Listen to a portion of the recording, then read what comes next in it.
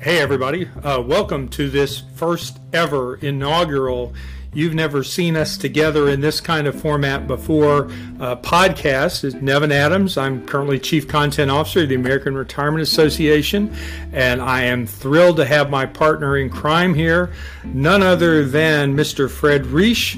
Say howdy, Fred. Hey, Nevin. Thank you very much, and hello, everybody. It's great to be with you all today, and I think we've got some interesting things to talk about. So, Nevin, kick us off. Yeah, we sure do. Now, like a week or so ago, I reached out to Fred. I was like, okay, so what do you want to talk about today? And he threw out at me literally a code reference, not a code reference, but and I'm like, what the heck is he talking about, kind of thing.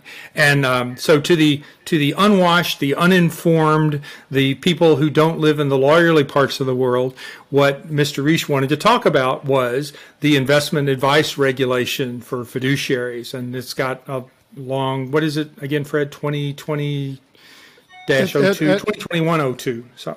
It rolls trippingly off the tongue, Nevin. 2020-02. If you say it often enough, you actually sing it. But if you don't comply with it, it'll be a song of misery. So that's the message for today.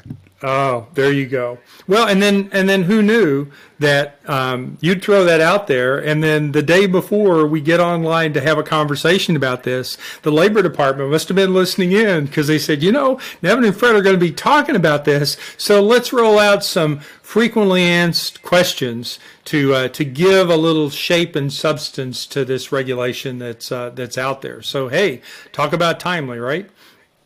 Yep. Let's start with the basics, Fred. If you look at what the Department of Labor put out this week, what's new? Well, let me just even go back a step further, and people may have heard of the reference to prohibited transaction exemption 2020-02 or 2020-02, and or they may have heard of a reference to the new fiduciary rule. Those are one and the same thing. And let me just explain what that is for a minute, Nevin, and we can get into what the DOL has done since and what they might do in the future, because I don't think the guidance issued just a day or two ago is the end of the story. As I said, people call it a fiduciary rule, which is really a misnomer. It's not a rule, and it's not one thing. It's two things. The first thing is it's an expanded definition of who is a fiduciary. And folks will remember references to the old five-part test. Now, I assume it's not going to come to as a surprise to anybody that there are 5 parts to the five-part test. And the DOL has interpreted them more expansively. They didn't write a new regulation. They explicitly said, hey, this is just the 1970s regulation. We're just interpreting it differently. And the process of expanding the definition, a lot more people are going to be fiduciaries under both ERISA and the Internal Revenue Code. And we'll get into that in more detail later. We're not going to leave you hanging. But then the second part. So number one is a definition, not a rule. There's already a regulation. This is just an expanded definition, but impactful. The other is the exemption. And what the exemption says is, if you give fiduciary advice and you make money off of that advice, for example, if I recommend that, Nevin, that you roll over your 401k account into an IRA with me as an advisor, I'll make some money off the IRA. But due to a fiduciary recommendation, therefore it's a prohibited transaction, therefore I need an exemption. Exemption is just a fancy word in the Internal Revenue Code and ERISA for an exception. But exceptions come with conditions attached. And when you really get into the compliance side of the equation, you're talking about the conditions. This caught everybody off guard, Nevin. It was a Trump-era rule. They issued it so late it couldn't become effective till February 16th. We were all sure that the Biden administration DOL would say, we're going to kill that because we don't agree with the Trump-era rules. But then they surprised everybody. They made a determination that the rule actually got them partway to where they wanted to go, that the rule actually had somewhat of a Democratic flavor coming out of a Republican administration. And so they let it become effective, catching everyone's off guard. So if you all haven't heard much about this yet, that's why. Nobody thought it would happen. Then it did happen on February 16th, and it applies to all the advice that you're giving today. So, Nevin, that's the overview. Obviously, that was, I left out more than a few details. Well, no, but you're right, because this has been a big issue. It's been out there for a long time. You remember it came up and consumed a lot of our time and focus, if you will, during the Obama administration, as we had the prohibited transaction come out and be talked about, and there were a couple of hearings about it and going back and forth. And there was litigation about it. In fact, litigation that sort of, famously, infamously, depending on how you look at it, the Fifth Circuit basically sort of tossed it aside. And, right at the end or the very beginning of the Trump administration, and the Labor Department basically sort of let it lie there. And it was uncomfortable in some ways because there were a couple of pieces left over from that people didn't really know how to deal with. So, it's been a lot on our minds and people trying to keep up. And big organizations have made seismic changes in how they do business in anticipation of what was supposed to happen, only for it not to happen exactly. But to your point, nobody expected, everybody expected that the Trump administration might do something with it. Nobody expected that what they did with it would survive very long into the next administration. And in point of fact, even the FAQs yesterday, there's a pretty clear signal from the Department of Labor that while they let this take effect, and we can talk about why you think that might have happened, but they clearly left the door open to indicate that they do intend to keep working on this, but they intend for there to be that kind of process around it, hearings and a chance for people to comment and things like that. So we've got a starting point at least, and we can know that we're not done with it, but at least we can move forward. So I agree. I think the biggest surprise politically was that, frankly, that the Trump administration issued a rule or a regulation and an exemption and an interpretation that would be viewed so favorably by the Biden administration.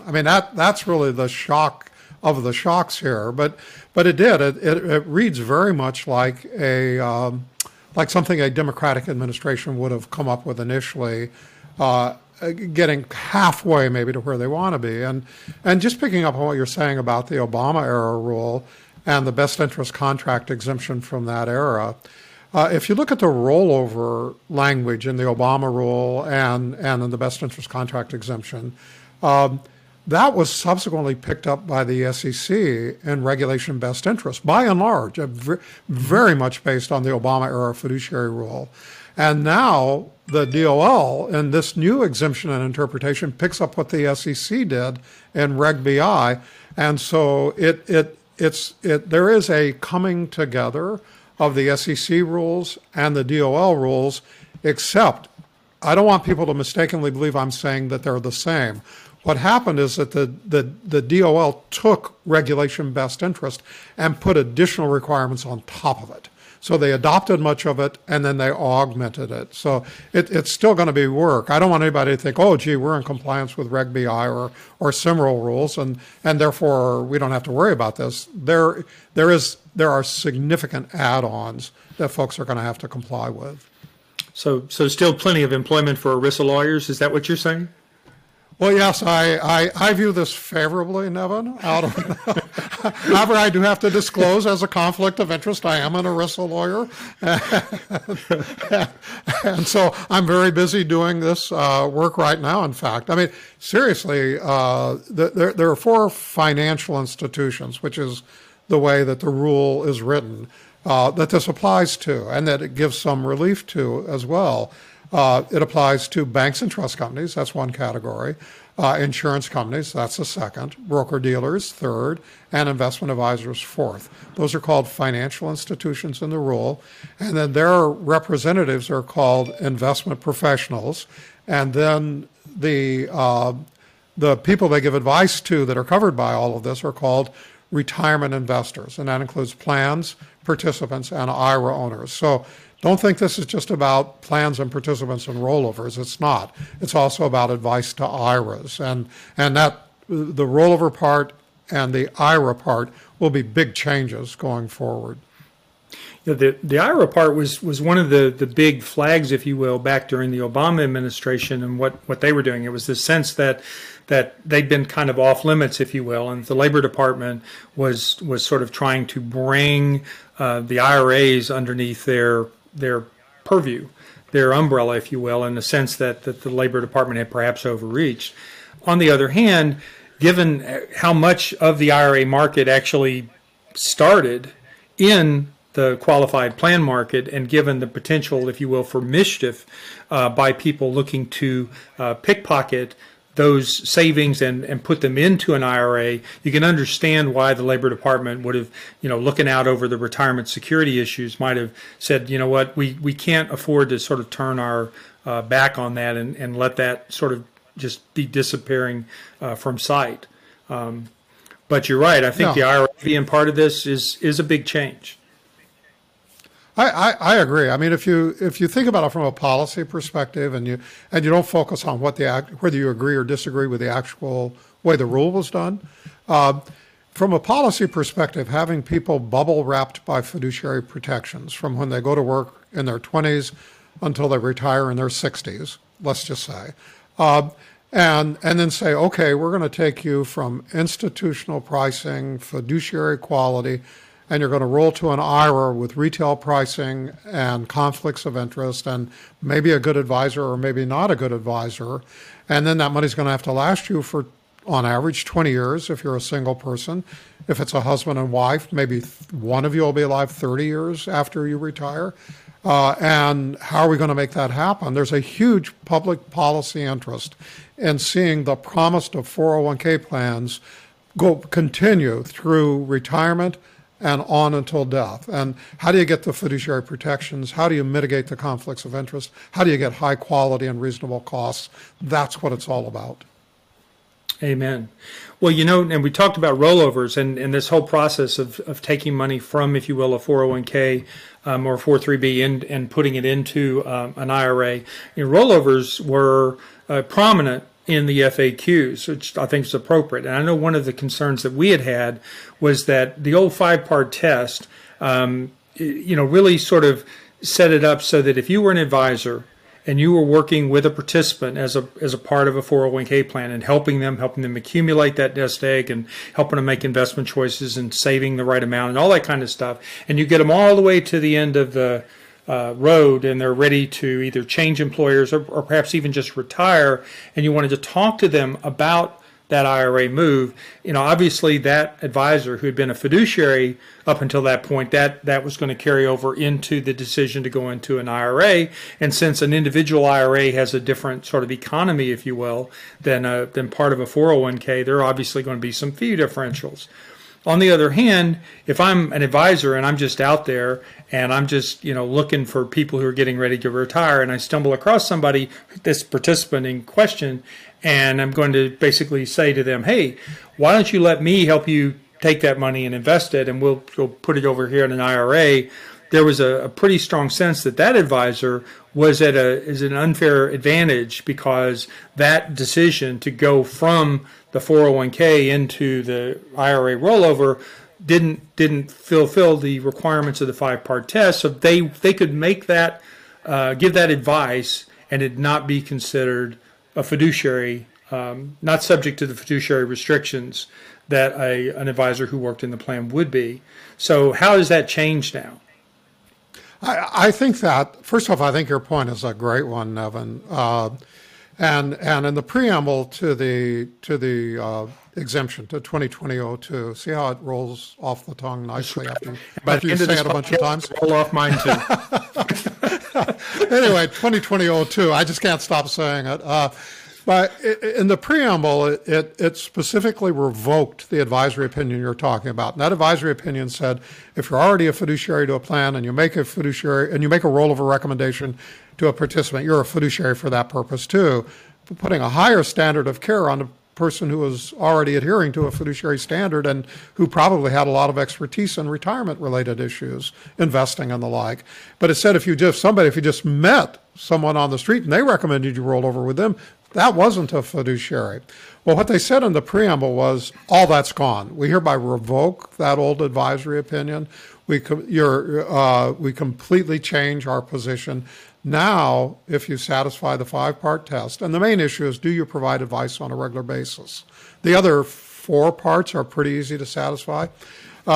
So if do you provide advice on a regular basis? And in the old guidance, the DOL said, well, no, if you just met somebody and recommended they roll over to an IRA, that was an isolated rollover recommendation. That doesn't make you a fiduciary. Their new way of looking at it says, well, if you, and I'm just going to give one example. There are actually more than that in the guidance, but the one that will impact the most people is if an advisor recommends, regardless of whether the advisor is also the advisor to the plan or not, if the advisor recommends that the participant roll over to an IRA where the advisor is going to provide ongoing financial advice, that rollover recommendation will be connected or tacked to the continuing advice to the IRA, and it will all be deemed to be advice to retirement assets, and it makes the rollover recommendation a fiduciary recommendation. And actually, if you think about it, that puts the plan advisor at a practical advantage. Legally, they're the same now, but there's a practical advantage because there are 4 steps to a good best interest process, and the first step is obtain information about the investments, services, and expenses in the plan. Well, shoot, the person who's already an advisor to the plan knows all that. That's the hardest single step in terms of information gathering, where an advisor who just met the participant, has no connection with the plan, has to say, give me your comparative investment chart, or give me your 40405 disclosure, give me your quarterly statement. And what I hear from advisors is that that when you ask a participant for that, it looks like a deer in the headlights. Like, I have no idea what you're talking about. Now, so we have a whole system of disclosures, and the average participant response is, I have no idea what you're talking about. So, and I do believe that. I do believe that advisors are asking for it, and I do believe that they're getting, that kind of a response. And so in the real world, then, the plan advisor has a built-in advantage because they already have that information. That's a great point, and thanks for bringing that up. It's something I hadn't gotten around to thinking about yet. I've been too busy trying to remember the code numbers. That's awesome.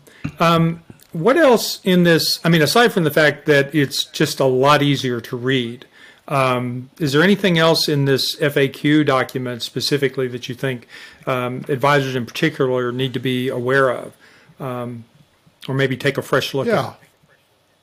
First off, I would recommend that they get a copy of it, that they Google it, print it off, and read the whole thing. Links by there on NAPN-net.org. So, okay. It is a great conversational summary of the major points in the preamble. You could read the fine print of the Federal Register, page after page after page, and walk away essentially with the same information. But that is a tedious way to get the information. This is actually well written, I think pretty conversational from my perspective, and it hits the main points. I didn't see any, having read the preamble language a bunch of times, nothing really leapt off the page at me that would be like, oh, gee, I didn't know that before from reading the preamble. So, but it sure beats reading the preamble if you're not going to be an attorney advising people how to comply. So, and in particular, look at question and answer 15. That's the one on rollovers. And that will give you a sense of how demanding this new rule is going to be on rollover recommendations. For example, it talks about what you should obtain and copies of and maintain in your records going forward. So, if you do rollovers, which almost all advisors do, and particularly if it's a significant part of your business, you want to know about Q&A 15. No, that's a great point. And the other thing that's interesting to me about this whole rollout process is they do have FAQs really designed for participants retail investors on the process of selecting advisors as well, and I suspect that'll get some acknowledgement, some write-ups, some tee-ups, and certainly, I've always felt like an informed individual, whether it's an individual or a plan sponsor, they're always the best clients in the world for an advisor. So presumably that'll be of some help and assistance as well. Yeah, I think, we're talking mainly about how these rules impact advisors today, but I think it could also be in the best interest of plan sponsors to provide copies of that to their participants, or for advisors, high quality plan advisors to provide copies to their participants of what best practices would be for selecting an advisor to help them with rollovers.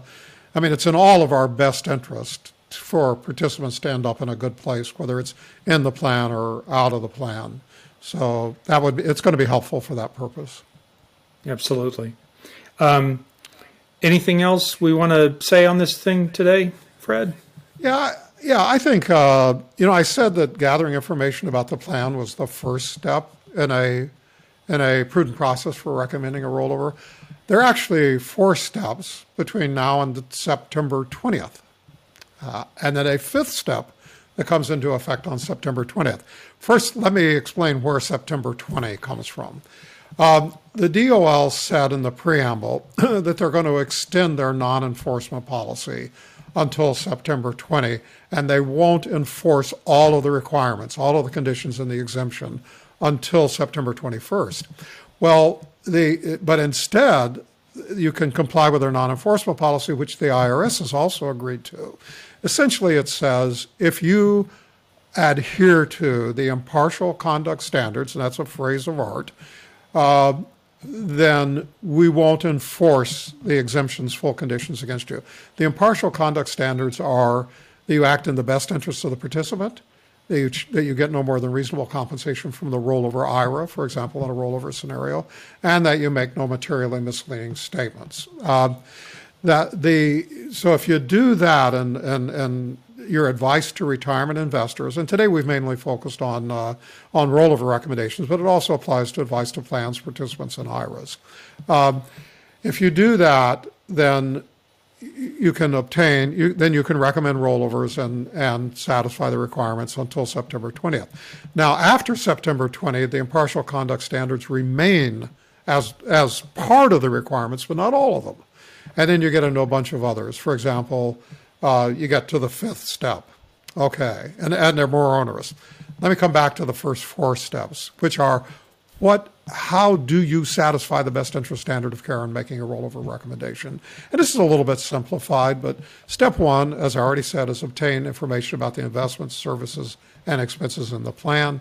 Step 2 is consider the investments, services, and expenses in the rollover IRA that would be available to you to help the participant with. Step 3 is obtain the relevant information about the participant. You might think of it as their needs, their circumstances, and so on. Or and Reg BI calls it a retail customer investment profile, but information about the participant. So know the plan, know the IRA, know the participant. Step 4 is to analyze that reasonably and to make a recommendation that's in the best interest of the participant, not of the advisor, but of the participant. That's the best interest process between now and September 20. September 21st, the full exemption and all of its conditions applies. And in that case, a 5th requirement comes in, which is to reduce to writing why it is in the best interest of the participant for them to roll over to an IRA with you, and to provide that to the participant before the rollover is implemented. Needless to say, that's going to have to be done really thoughtfully because, for example, the SEC, which I'm sure the DOL agrees with, is just saying, hey, the fact that the plan only has 30 or 40 investments and the IRA has access to 15,000 investments, in and of itself isn't a good enough reason. So if that's what your writing says, you could get in trouble. You would have to then go on and say, and the following types of investments would provide additional value to the participant if they rolled over. maybe a hedge fund or private equity funds to a $2 million rollover. But it's sort of hard to say that private equity would be really valuable to a $50,000 rollover. So it's going to have, my whole point, I'm just giving one example, but Nevin, my whole point is it's going to have to be done thoughtfully, because once you reduce something to writing, with your legal background and my legal background, we know that that's going to be the first thing scrutinized by somebody on the other side who wants to show you did something wrong. So that's going to be critical. It's what's known in legal parlance as a smoking gun. So yes. Well, Fred, anyway, I just wanted to walk through that. Yeah. No, that's important, and thank you for doing that. I think that's important. I think the good news is we actually have a new and improved, I think, arguably, a prohibited transaction exemption here. I think we've got some better structure for people. I think it's extended protection to that whole rollover process. I think it is, sort of back. I mean, arguably, it's at least leveled the playing field between plan advisors and advisors who operate outside the plan. And to your point, it might even have worked to the advantage of retirement plan advisors. So, that all seems well and good. I'm inclined to think at the end of this, you remember the old Siskel and Ebert show, and they'd talk about a movie and they'd rate it, and then at the end of it, there'd be a thumbs up or thumbs down. So is it safe to say you'd give this one a thumbs up? Yeah, the concept certainly. Is it designed to improve rollover advice? Is it designed to protect against conflicts of interest? Yes, I think the concept is right. I think that I think that the conditions are going to be burdensome, but once they're in place and people are operating with them, it'll become more a routine part of doing business. So it's going to be a rough year and a half to get there, but once we're there, yeah, I think it's going to work pretty nicely. Cool. Well, and as we acknowledged earlier, we've got a good starting point. We can come out of the starting blocks. We've got a date out there in the future to look for, and we know that there's more than likely going to be some more change come down the path, but hopefully we'll have a chance to see it coming and to comment on it and help it be a positive for all involved. So, good deal. I agree, Evan. I do think there isn't. President Biden hasn't nominated an assistant secretary for the Employee Benefit Security Administration yet. It's not confirmed. But once we have that person in place, then I think we'll see that down the road process pick up. I think we're going to focus on, for example, we'll see that 84-24, which is an exemption for fiduciary advice for insurance products, will get modified to be much more similar, but not the same as 2020-02. And so, yes, we're pretty much at the beginning of this story in terms of the Biden administration's activity on the fiduciary front and on the conflicts of interest front. And now we just have to worry about things like ESG, and they had some new cybersecurity guidelines out this morning. So we'll have certainly something to talk about in the future. That's it for us today. Have a great one. Thank you.